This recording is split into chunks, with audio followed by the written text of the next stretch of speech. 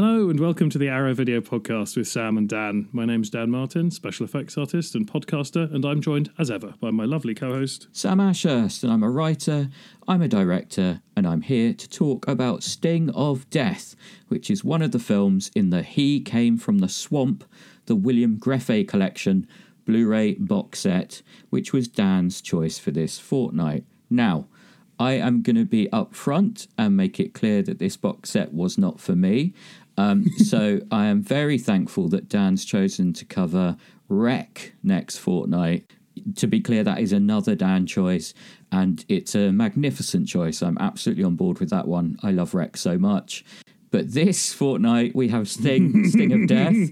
So Dan, why don't you tell the precious arrowheads all about the plot of Sting of Death? Sting of Death is a cross between an AIP beach party picture and Phantom of the Opera. It's about a man who, with a slightly droopy eye, who is bullied so hard that he uses stolen scientific technology to put a bag on his head.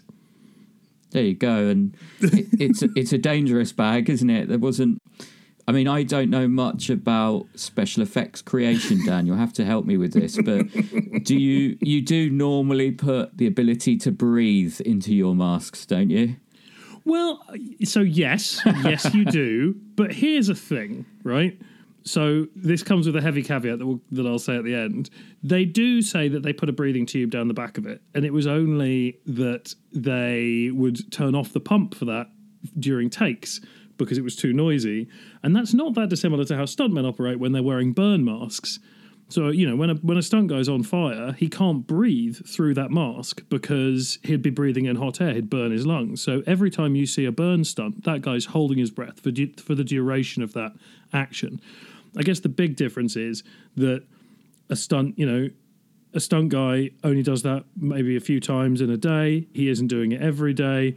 And most importantly, there's a team of medics and like safety people there, whereas a graphic set sounds like a fucking hellscape of death. Exactly, yeah. And what I am going to say that's positive, before I get to my list of things that aren't so positive, if you are a fan of these films, like Dan is, this is an incredible set. You get astonishing value for your money. It's genuinely impressive. You get 5 movies, a feature-length documentary, and a hardback book, which is very cool. Tastes will vary in terms of the actual content, but there is no denying the dedication Arrow has to archiving and celebrating these films for their audience. Yeah, absolutely. I think they've really gone above and beyond sort of putting this all together. And I think a lot of these films just haven't been available at all since they were in the cinemas. Like Sting of Death specifically was basically thought lost.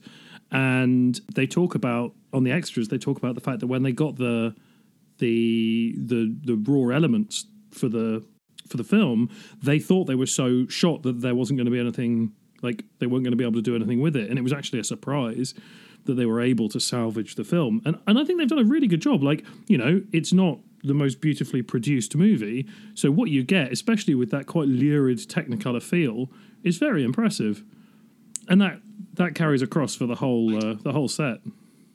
Yeah, it's a feat of archiving endurance, basically. Like, this is kind of where Arrow get their reputation as being the criterion of trash cinema.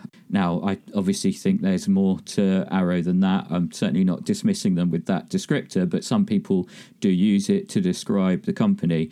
If I'm going to tell you to watch an Arrow film, it'll probably be something like The Sorrow and the Pity. But I'm a massive stick-in-the-mud misery guts, and I literally made a film critiquing movies like these and commentaries like these. So I really should just shut the hell up and hand over to Dan. Dan, why are you an advocate for these films? Well, so first off, I wouldn't say I was an advocate for every film in this set. Okay. There is some problematic stuff in the way in which these films were made that just doesn't sit with me. I would say easily the best 2 films in the set are Sting of Death and the documentary He Came From the Swamp, which is great because it covers... It sort of shows you what you're in for, and it allows you to pick and choose from the other ones. And there is fun to be had elsewhere in the set. But this is it's a term that I associate with Vinegar Syndrome, but this is very much regional filmmaking insofar as, they were just like very few people on this were professional. Every now and then Greffy would manage to get in a proper actor. And obviously by, further on in his career, Greffy was a working director. Like he went to Hollywood. He did some big stuff for big movies, but it's still incredibly parochial. It's incredibly small.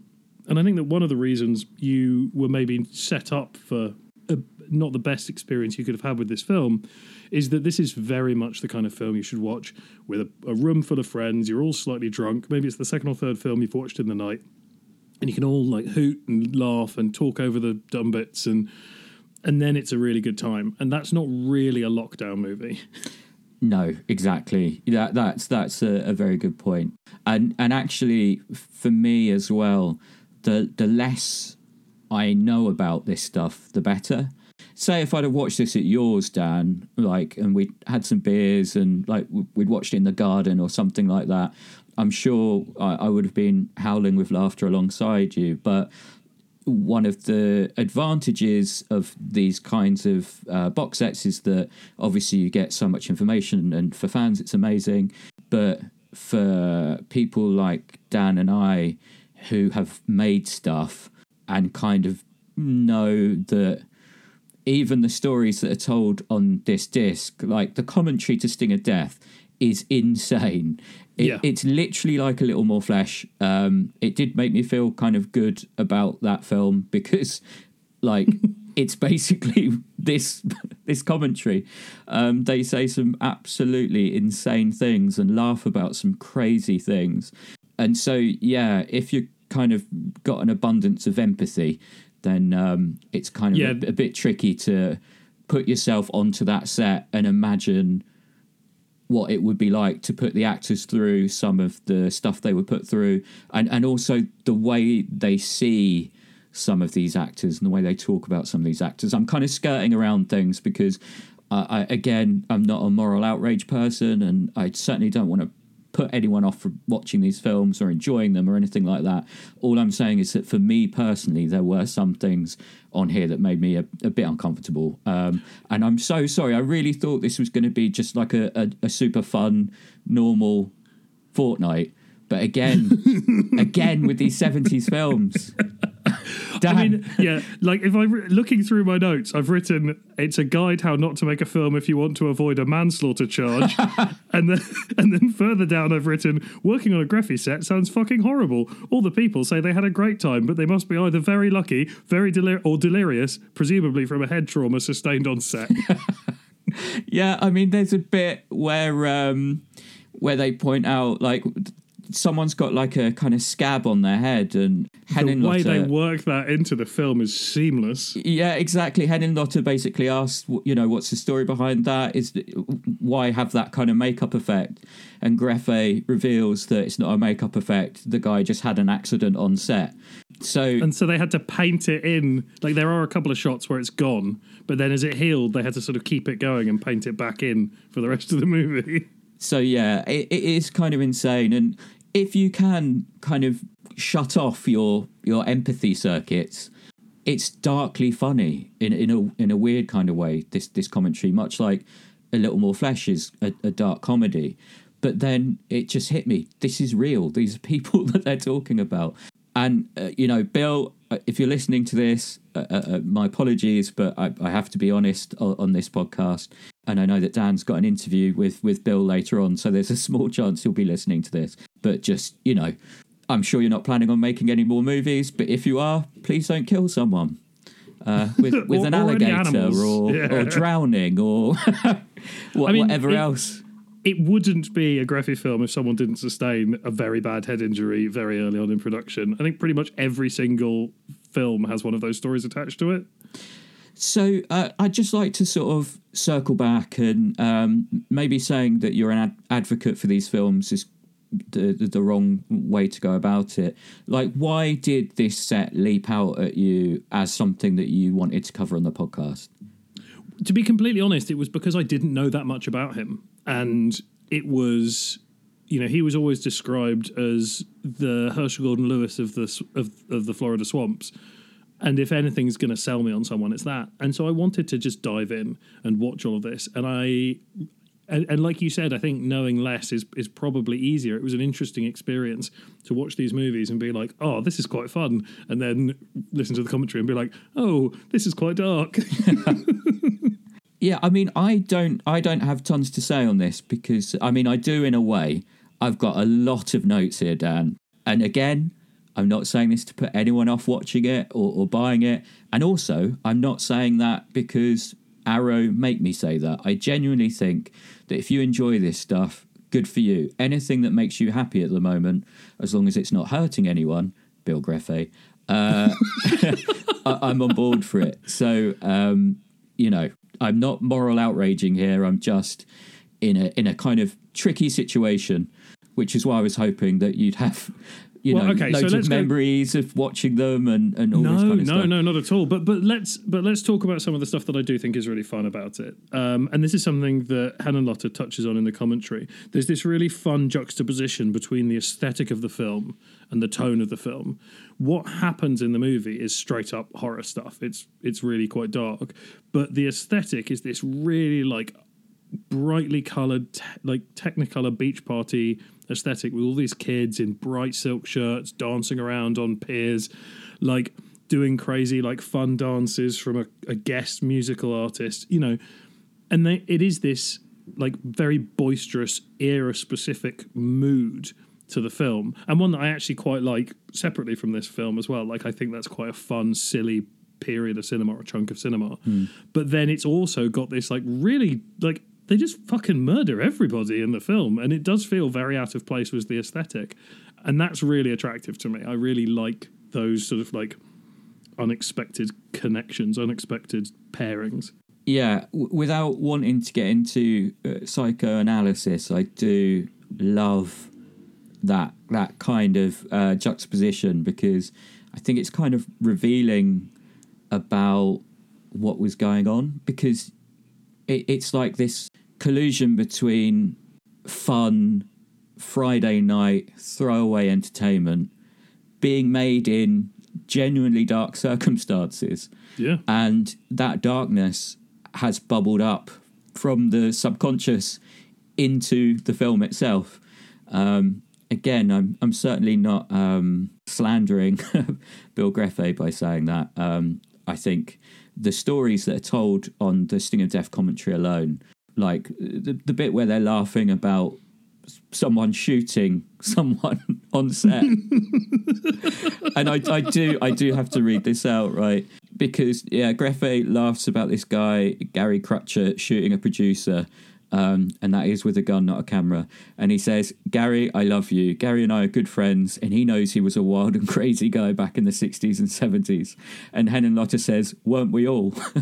And they're being jolly about someone shooting someone.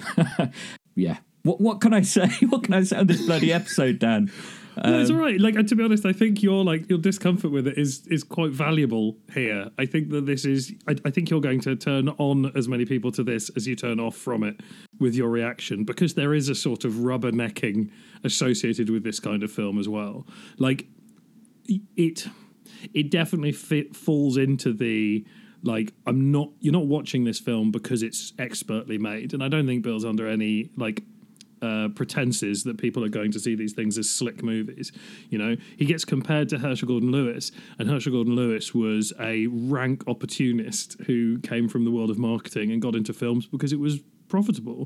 But actually, I'd say he's got more in common with Roger Corman than Lewis, because Lewis had such a distinct like style and tone all the way through his career, but Greffe doesn't at all. He's literally just doing the thing that is going to make money next. And so he jumps around genres, he jumps around style. And I think that's one of the reasons possibly he's not as well known as some of the other sort of exploitation names of that era, like Lewis and Wishman. And like, they did one thing, and while they may not have done it particularly well, they kind of did it the best that anyone was doing it. Yeah. Whereas Greffe really casts a wide net in terms of the projects that he takes on.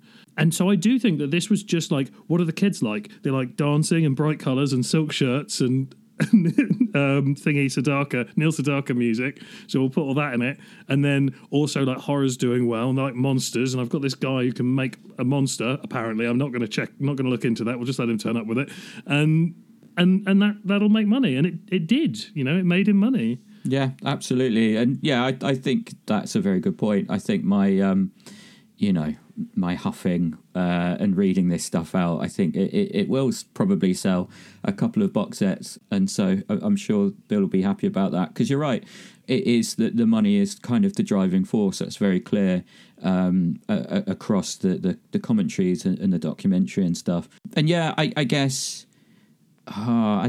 in terms of the kind of money side of things, and this is my failing really, but I'm from a slightly different school of direction, because I just want to express myself artistically and talk about,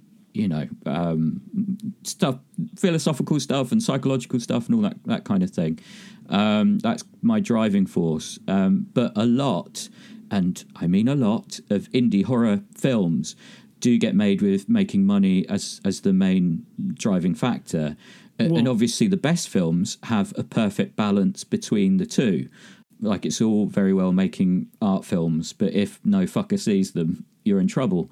And the great films do have that balance between wanting to express, writers and directors and everyone involved wanting to express themselves artistically, but having that eye and that ear on the audience and kind of making sure that people are happy there as well, which is commercial, Yeah, absolutely. I mean, I think the thing is that, like, entry level, the director should always want to make an artistic statement. Otherwise, you end up with films like this. And for the vast majority of films, it's also okay for the producers, and particularly the executive producers, to just want a commercial thing. Yeah.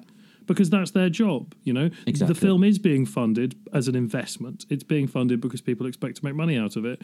And to be surprised that a producer wants the most commercial version of a film is, like the frog giving the scorpion a lift across the river and being surprised when it gets stung. Yeah. Like, what do you mean you want me to cut out the bit at the end where we kill the family? Exactly. Yeah, exactly. You knew I was a producer when I came on the job. But I do think that on those really, really great films, the need to tell a particular story or the love of it on an artistic level does go all the way up to the top. And I think that that's why it's so hard to have that kind of artistic value to those massive blockbusters. Not to besmirch them, they serve their purpose, and I quite enjoy a lot of them. But there's so much money on the line. So many people have to be happy with it, so to go and watch it or to rent it or whatever, for it to make its money back, that they can't take risks like that. They can't ostracize the audience. Yeah. So I do think that that's why you and I tend to find our favorites at the lower, like, not the micro budget stuff, although often there are great films being made there as well. Absolutely. But like in the sort of the shallow end of the budgetary pool, because that's where people are able to make bold choices, to take risks. 100%. That's exactly it. And I guess that's why I was a little disappointed here, because it is so rare for, like, you look at Al Adamson stuff, and even though it's for the same circuit, there's some crazy, like, interesting artistic stuff in there.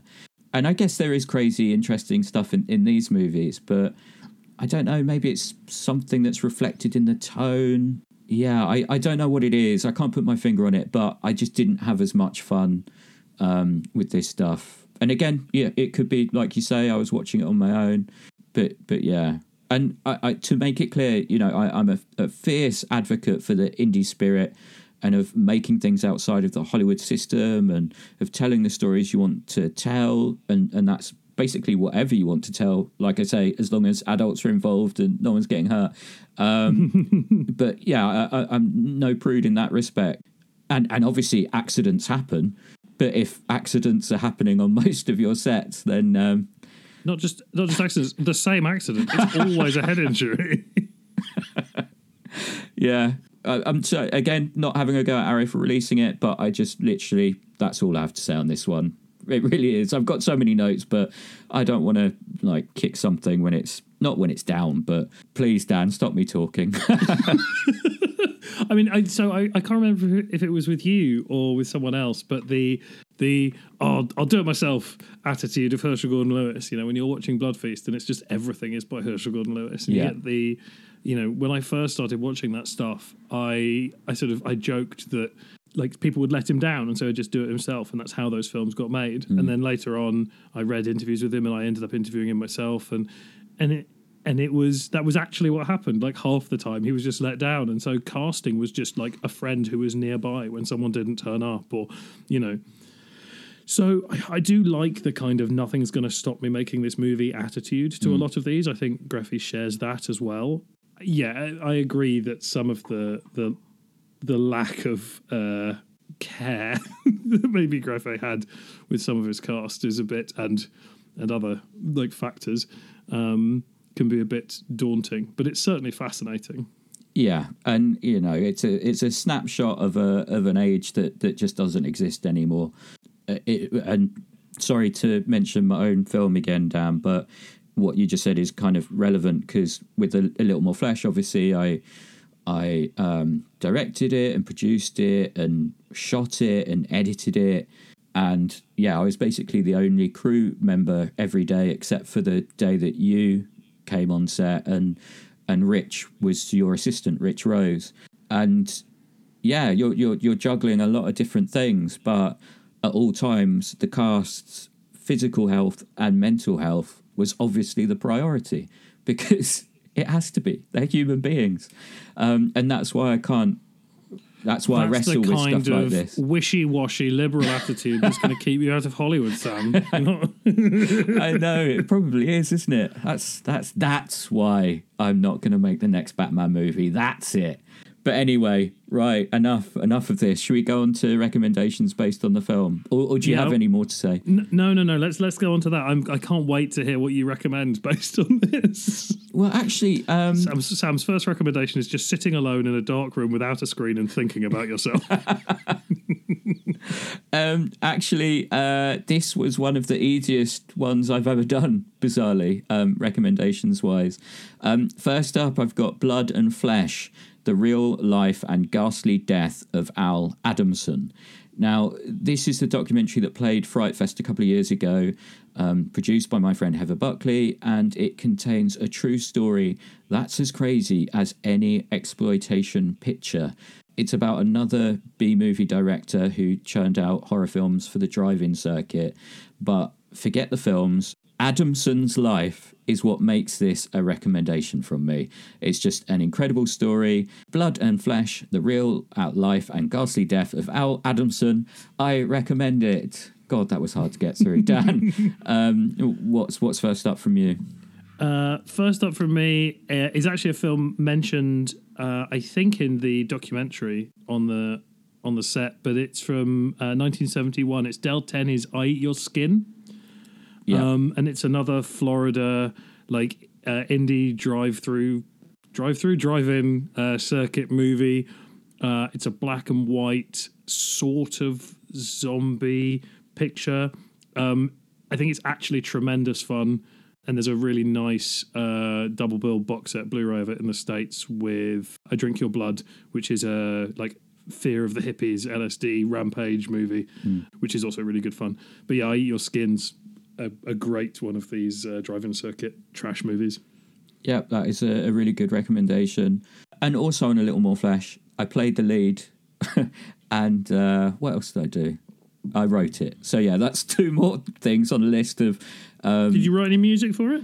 Not that one, but I'm working on a new film at the moment, and I am doing the music for that. So yeah, anyway, right. Bloody Terror, the films of Norman J. Warren. That's my next recommendation based on Sting of Death.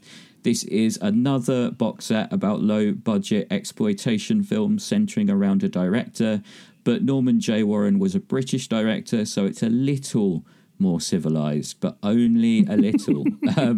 It's a indicator release, but there are still limited editions available. So I really do recommend getting this one before it sells out. It has incredible extras, much like the Bill Greffe box set. It's just, they really are kind of a really good pairing.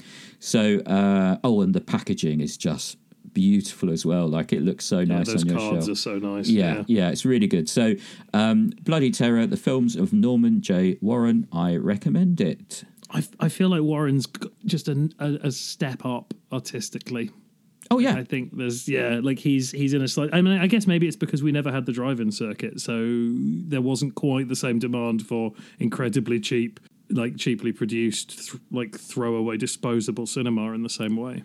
Well, absolutely, and he was also at the forefront of the kind of British horror new wave. So he was coming off the back of Hammer and Amicus and making things that were kind of more edgy and pushing boundaries, but with that sheen of class as well to a certain extent. So So I'm definitely, I'll shut up. That's a great set. Yeah, really good set. So past couple of weeks, Dan, what have you been watching? No, I've got another one based on shit, yeah, sorry. based on Graphy. Actually got two because I had a backup because I didn't know if we were going to cross over, although I thought it was relatively unlikely. Next one is Galaxy Invader from 1985. This is directed by Don Dola, who did Night Beast. And actually, I think it predates Night Beast by a couple of years, and it is very, very weird and cheap. It's very fun, but it's definitely, again, one you probably want to watch with some friends. It's interesting in that it covers a lot of the same ground as Night Beast, which I've recommended before, but in a very different, with a very different slant. In this, it's about a flying saucer crashes. There's a sort of swamp thing looking alien stomping about. He's got like a glowing egg and a gun, which he mislays, and then the alcoholic patriarch of a family decides that he's going to sell them to the Russians for millions of dollars. That's his big plan. And his family have to try and get these things back, the equipment back for the alien, because they think the alien will just leave them alone if they give him back his stuff. It's essentially a guy in green, like dungarees covered in green porridge, stomping about a woods. The soundtrack's surprisingly quite good. Yeah, I don't know if it's available commercially. The whole thing's on YouTube if you want to watch it there. Galaxy Invader. Yeah, it's weird but very fun, and clearly cost tuppence. Awesome. All right, great. Well, I haven't seen this one, so hang on, let me say it again. I haven't seen that one, so yeah, I'll check it out for sure. It sounds a lot of fun, and I'll just make sure not to read anything about how it was made. I don't think there's anything in it unless there's whole scene, unless they just murdered everyone after the film was finished or something. There's not enough happens in the film. Excellent. But there's some I like bad monster suits. For some reason he's wearing a sort of bondage top over the monster's got these straps on him, which I guess is what holds his glowing egg on. Yeah, it's very weird. It's very fun. There's the alcoholic has a daughter who says, "I hate Dad" in every single scene, which I love. I love that kind of weird writing tick that you get in those films. Me too, very much so. Yeah, yeah. I think one either to have on in the background or to watch with friends with a drink. Fantastic, much like Sting of Death, which the monster is hilarious. I do like the design of the monster in a entertainment way. It is funny, and the fact that sometimes you can see the ankles of the guy playing him and all that kind of thing. Anyway, past couple of weeks, first up from me, and this is I'm really rushing through this today, I'm not sure why. These are the films that we've watched and enjoyed over the past couple of weeks on the planet in the year 2021. Right, good. First up from me is Dawson City Frozen Time from 2016. Now, this is an astonishing documentary. It's a real gem. The starting point for the film is basically a bunch of previously lost silent movies were found underneath a swimming pool in Dawson City. Now, Dawson City was a frontier town in Canada that was at the end of the line for film distribution. and it was their job to destroy the films after they played. But they saved a lot of these films, and so this Gold Rush town basically became a very significant location for film historians. So a place that was once known for gold had this treasure trove of silver, and the documentary uses footage from these silent films and photographs taken at the time to tell the story of the town from its inception, building up to one of the most transcendent endings of any documentary I've ever seen. I love silent movies, and I'm a little bit obsessed with the concept of legacy.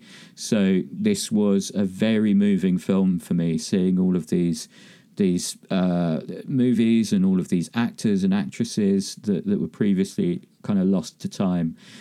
So I think anyone with a passion for cinema will love this film. It's beautifully constructed. The music is beautiful.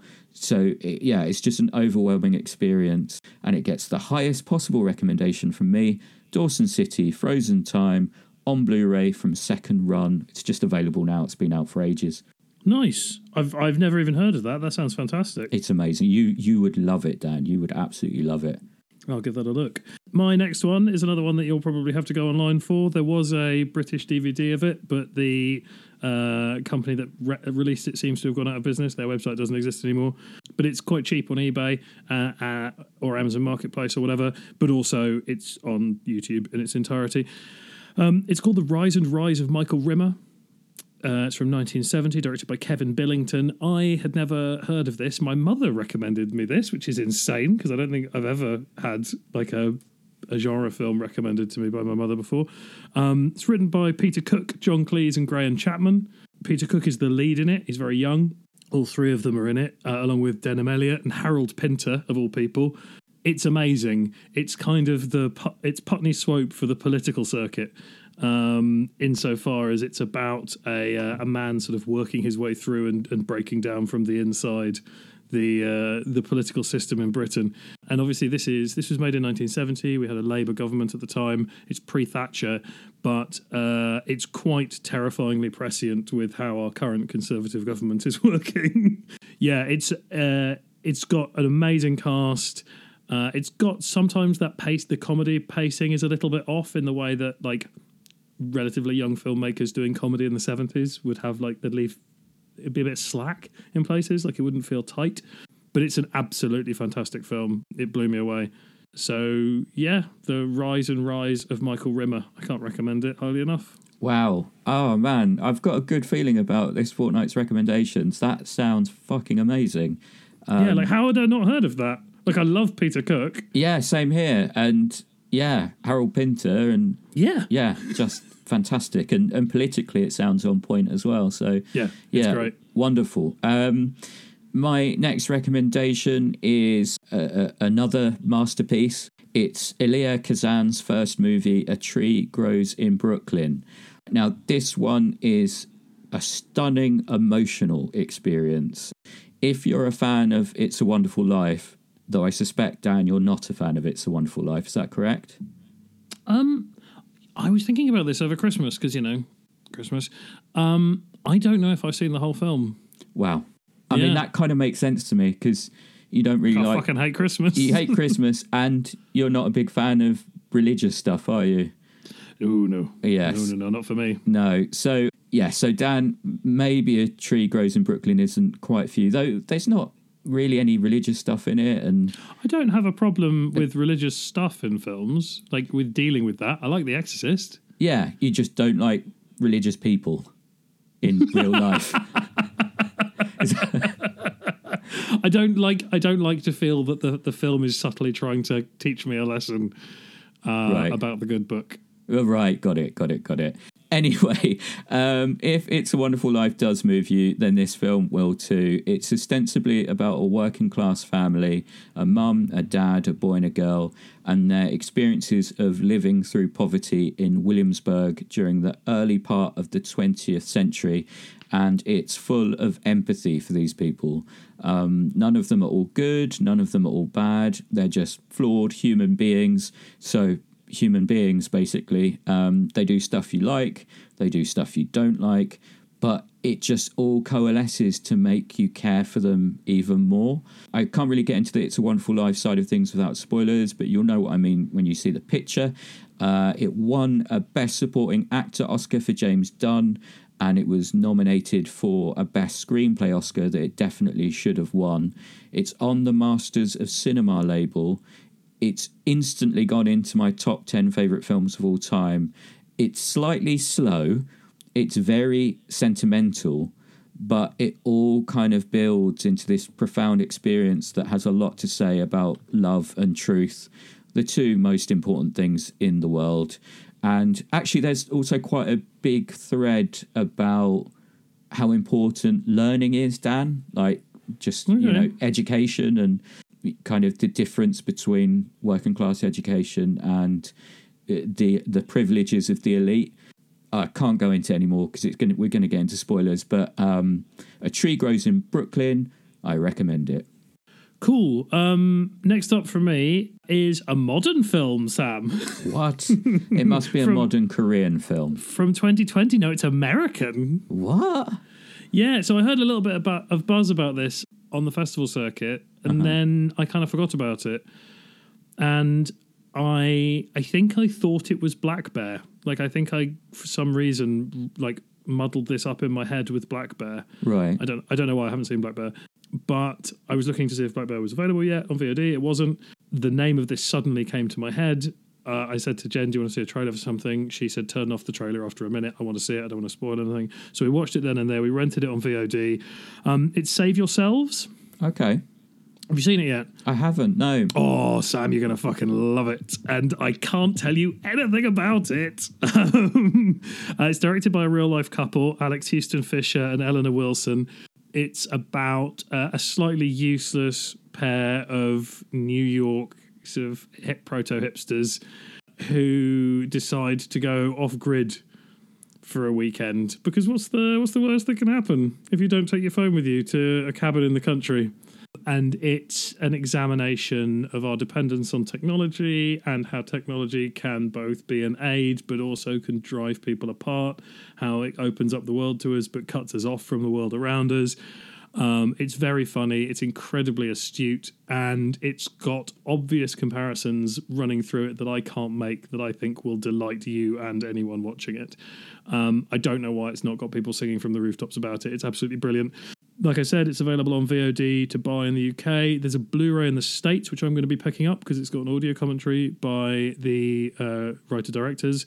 I immediately went and read a load of interviews with them after I watched it because I wanted clarity on some stuff, and it was exactly as good as I had hoped it was, if you see what I mean. I mean, we had a big conversation last week about the interpretation of art being as valid as the intention of art. Correct, yeah. But it's really nice to... Like, they make some lovely points which cemented some of the things that I already loved about it. So, yeah, it's really, really good. And I also just want to make it clear that sometimes the intent is more important than the interpretation as well. But you just can't control it, was the point I was making. But, yeah. Excellent. Well, I've just looked it up, and it's on Prime Video, which presumably is where you saw it. £4.50 to rent, I think. £4.50 to rent. $9.99 to buy. Sounds absolutely fantastic. I will check it out myself. See, I told you I had a good feeling about this fortnight's recommendations. It was hard to pick. I've been, because it's January, things are a little slow still. Yeah. Like, jobs are coming in, but it's not like super busy yet. We've watched some really good stuff. My also rans list is really strong. I tell you what, I'm in exactly the same boat. But Arrowheads. Could you just stop listening to the podcast for a second? I'm just going to talk directly to Dan here. So just, turn the volume down or something. But Dan, save those for future episodes where you're crazy busy and you're struggling. We don't actually have to stick to the law of we definitely watched it in the past couple of weeks, because a lot of stuff that we watch is from, 1946 and it's been available on Blu-ray for a while. So... Yeah, literally the top of my also ran is a 40s film. There you go, exactly. I mean, I'm looking at my stack of the 10 best films that I've watched this month right now, and I could have chosen any of these films to talk about this fortnight, but who knows, maybe they'll come up in 6 months' time. I don't know. Right, Arrowheads, you can turn your volume back up now. How do they know? Huh? How do they know? They can't hear you say that. That's the joke. All right. That's it, isn't it? For recommendations this fortnight. Recommendations, yeah, it is. And we're now going to go into extra features. Extra features. Now, we both have extra features this week, Precious Arrowhead. We've got some very cool stuff. Dan has a great interview with Bill Greffe. But before that, I have some very important information about the Arrow Player, which launched today, if you're listening to this episode as it goes up, which is very exciting. If you head on over to www.arrow-player.com, you will be able to sign up for the service, which is available in the UK, US and Canada. There are some amazing titles on there at launch, including the world premiere of Adam Stovall's A Ghost Waits, which is a film that we recommended a long time ago when it played at Fright Fest. I think it played at 2 Fright Fests, in fact. It's really good fun. It's a really good sweet one. I rewatched it today. And I think we'll probably cover it on the podcast at some point. It's getting a Blu-ray release as well, that one. But you can watch it right now if you want. And there's Arrow Video Classics on there, including Donnie Darko and Hellraiser, which we've done episodes on, stuff like Beyond Reanimator and much more. There are even Arrow Academy titles, like the astonishing Cinema Paradiso. We must do that on an episode in the future. It's an absolute lovely film. I want to go back to that one, yeah. Yeah. Arrow TV titles, they've got Gomorrah, and some Arrow Player exclusives, such as a Lars von Trier season, which includes Antichrist and The House That Jack Built, which I'm coincidentally talking about on the Evolution of Horror podcast this Friday. So you can do your homework ahead of that if you want to listen to that. There's going to be extras on there too, just a whole host of cool stuff. So you can get a free 30-day trial starting today, and then it's $4.99 per month or $49.99 annually. So head on over. I like this a bit like, you know, the bit in normal podcasts where they take a break to talk about like mattresses or, you know, ordering food to your door. It's a bit like that, except I mean this. I believe in this because Arrowheads, we are definitely going to be doing films that will be on this service at some point in the future. So possibly it will have exclusives as well, won't it? There'll be stuff that is digital only. Exactly. On the service. So. This is it. So I think we're probably going to be allowed to talk about that stuff. So, you know, it is worth your time to head on over to www.arrow-player.com or look for the app on Apple, Roku, Fire, or wherever you get your apps. The Arrow Player, expect to hear more from us on this subject in the coming episodes. Dan, do you have a special offer that you can tell the Arrowheads about? No, but I meant to talk to you about this before we started recording, and I forgot, so I'm just going to do it on air, and we'll see how it goes. I assume this has been brought up with you, but I've been chatting to Lou about this, Lou over at Arrow, for our listeners, about the thing. We're going to do some curated content, Sam. Have you been talked to about this? Of course, yeah. Good. Yeah, okay, cool. I just know that we hadn't talked about it. So Sam and I are going to do some stuff for the channel. I didn't know we were allowed to announce that yet. So yeah, I didn't either, but I texted Lou just before we recorded. Oh, fantastic! Check, and she said, "Yeah, it's fine." So fantastic. So yeah, we're going to be choosing some stuff, either things that we've talked about on the podcast before, or new things. Doing some little chats that will go up exclusively for the streaming platform as well. So that's I think it's going to be really fun. Just another way to talk at people. Exactly. So, yes, very exciting. Really, really happy to be involved in it. And, please do head on over to www.arrow-player.com and sign up today. Wow, that really was like an advert. So from an advert to some chaos, I don't know. How did this interview go down? It's a little chaosy. You know, Bill's not a spring chicken anymore, and I have a confusing accent. So we'll see how this goes. I mean, hopefully it's more about him talking than me. But yeah, so I got to sit down with Greffe on Zoom and talked to him all the way from presumably Florida. I don't think I actually asked. Looking back at some of the films in the box set.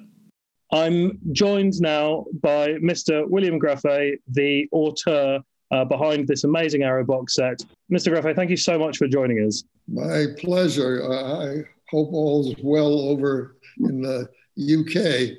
We're surviving just about. Thank you so much. So the focus of this episode of the podcast is specifically Sting of Death. And it was the first of the independent films that you did after your sort of move towards possibly the more mainstream stuff. You talk in some of your interviews about a false start on an Elvis project that you were involved in. It's also the first film you directed, I believe, that you didn't write yourself, or at least originate yourself. How did those two things feed into it being a new experience for you as a director? Well, since I had directed to back then in Florida, there were no directors. There was hardly any crew members. Most of the crew members were from Cuba because they had fled over here after Castro took over, and the whole film community out of Havana fled to Miami.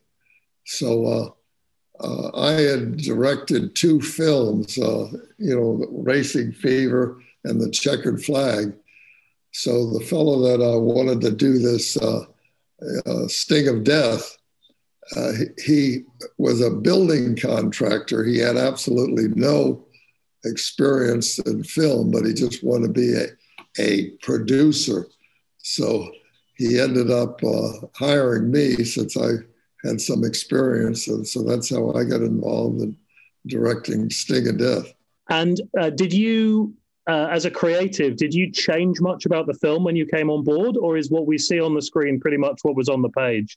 Well, you always change stuff that works. I mean, like, the dance number we threw in when we got Neil Sedaka to do that song. So, that whole dance thing at the poolside was created. And then I think I created more or less his den, where where the hero comes up into his den and we find the den. And anyway, I don't know, everybody I think probably knows who Frank Hellenlotter is, the director. And Frank told me, he said, I wish I had that den in my home. I'd use it as my own little den. He loved that den we built. The aesthetic of the film is one of the things that's so endearing because it's so sort of bright and candy colored, but the content is quite dark. Was that a deliberate juxtaposition, or was that a byproduct of just filming in Florida at the time? See, Florida with the especially the Miami, Fort Lauderdale area, it's such a breeze. There's absolutely no smog or anything. And we ended up with probably some of the most beautiful photography because, Los Angeles, New York, London, or whatever, you guys, everybody, has problems with, fog and so forth or cloudiness. And so we got a real beautiful look, but the subject matter naturally was a little dark.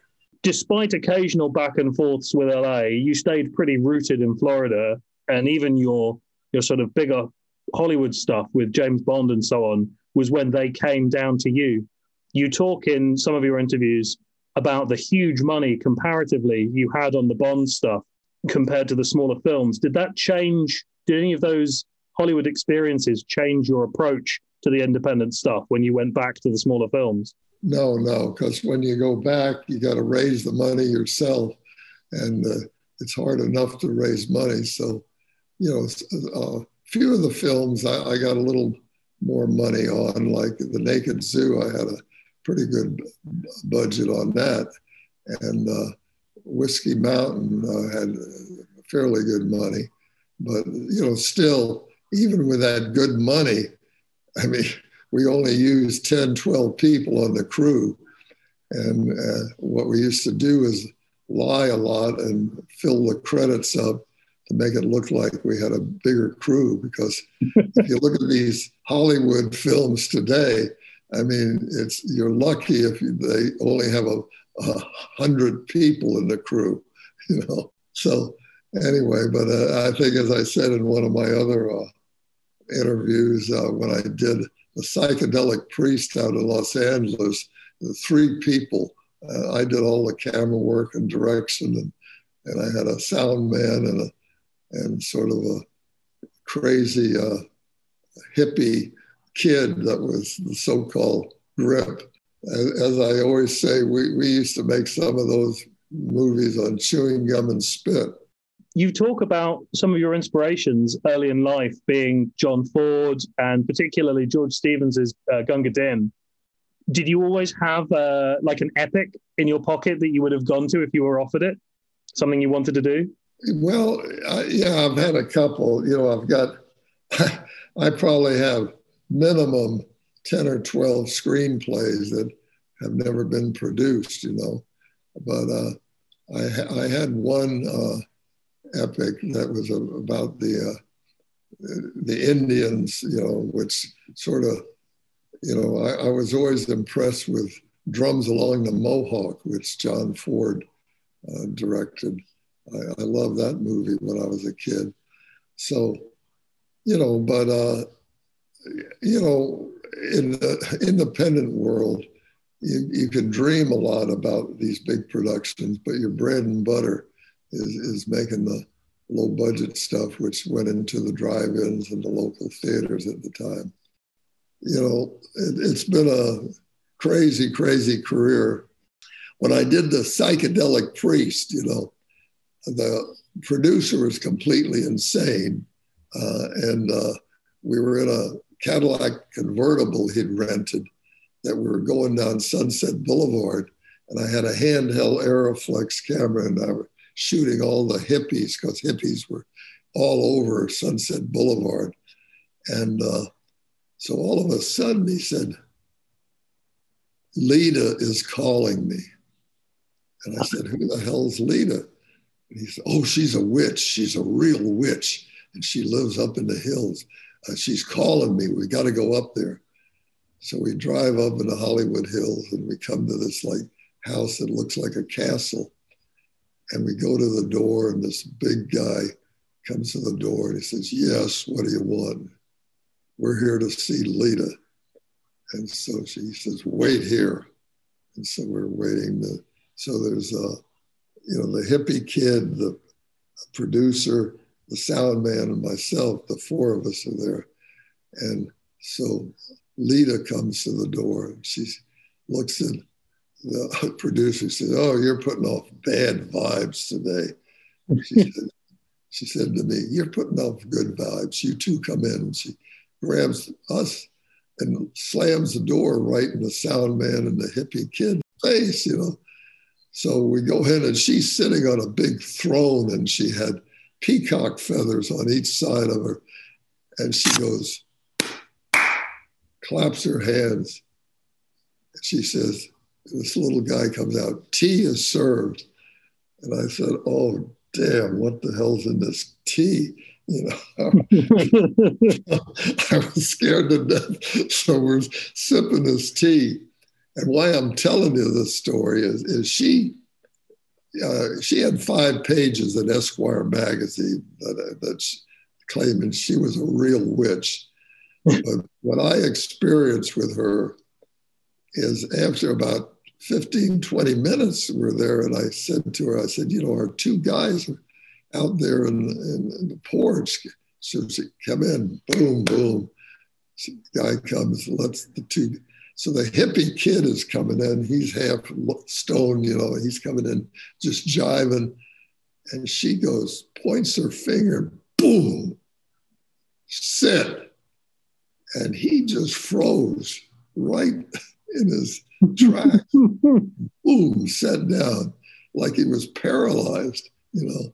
So I don't know if you believe in witches, but I saw him. Some way she hypnotized him, boom, like that, you know. Thank you so much for giving up your time. Okay, well, thank you. Take care. Thank you. Keep well. There we go. Fantastic. Excellent. Well, there we go. And Bill, once again, I do apologise for my my reaction to your working practices. I'm sure you wouldn't do any of those things today if you decided to make another film. And best wishes. And I'm going to stop talking again. Dan, what are we doing next fortnight? What are we doing next fortnight? It's one of yours, isn't it? We're doing the film that I talked about at the start of the episode, which is your film. Are we going to Wreck again? Yeah, we're going Wreck. straight to Wreck. For some reason I thought we were doing one of yours next, just because, alternating. But yeah, we're talking about Wreck. Oh yeah. So if you haven't seen Wreck, Yes. and it's one of the bigger titles on that Arrow have released. Not game big, but it's newer than game. Really do go and watch it because we're definitely going to be talking about the ending, among other things. It's an absolute gem. I'd say it's definitely in the 5 best found footage films of all time, I reckon. Yeah, I'd say that it's fighting out for being the best, actually. It's up there. Yeah, it's just an extraordinary film. And 3 best. Yeah, I've actually heard the commentaries that are on that disc, and they are both fucking amazing. So I really do recommend, like Dan says, please pick up Wreck before we do the episode in a fortnight. Social media, Dan. Who are the commentaries? So it's the 2 directors, and Plaza that's one. and Balaguero. Yeah, and then it's Alexandra Heller-Nicholas. Oh, nice. And obviously she wrote an excellent book about found footage horror.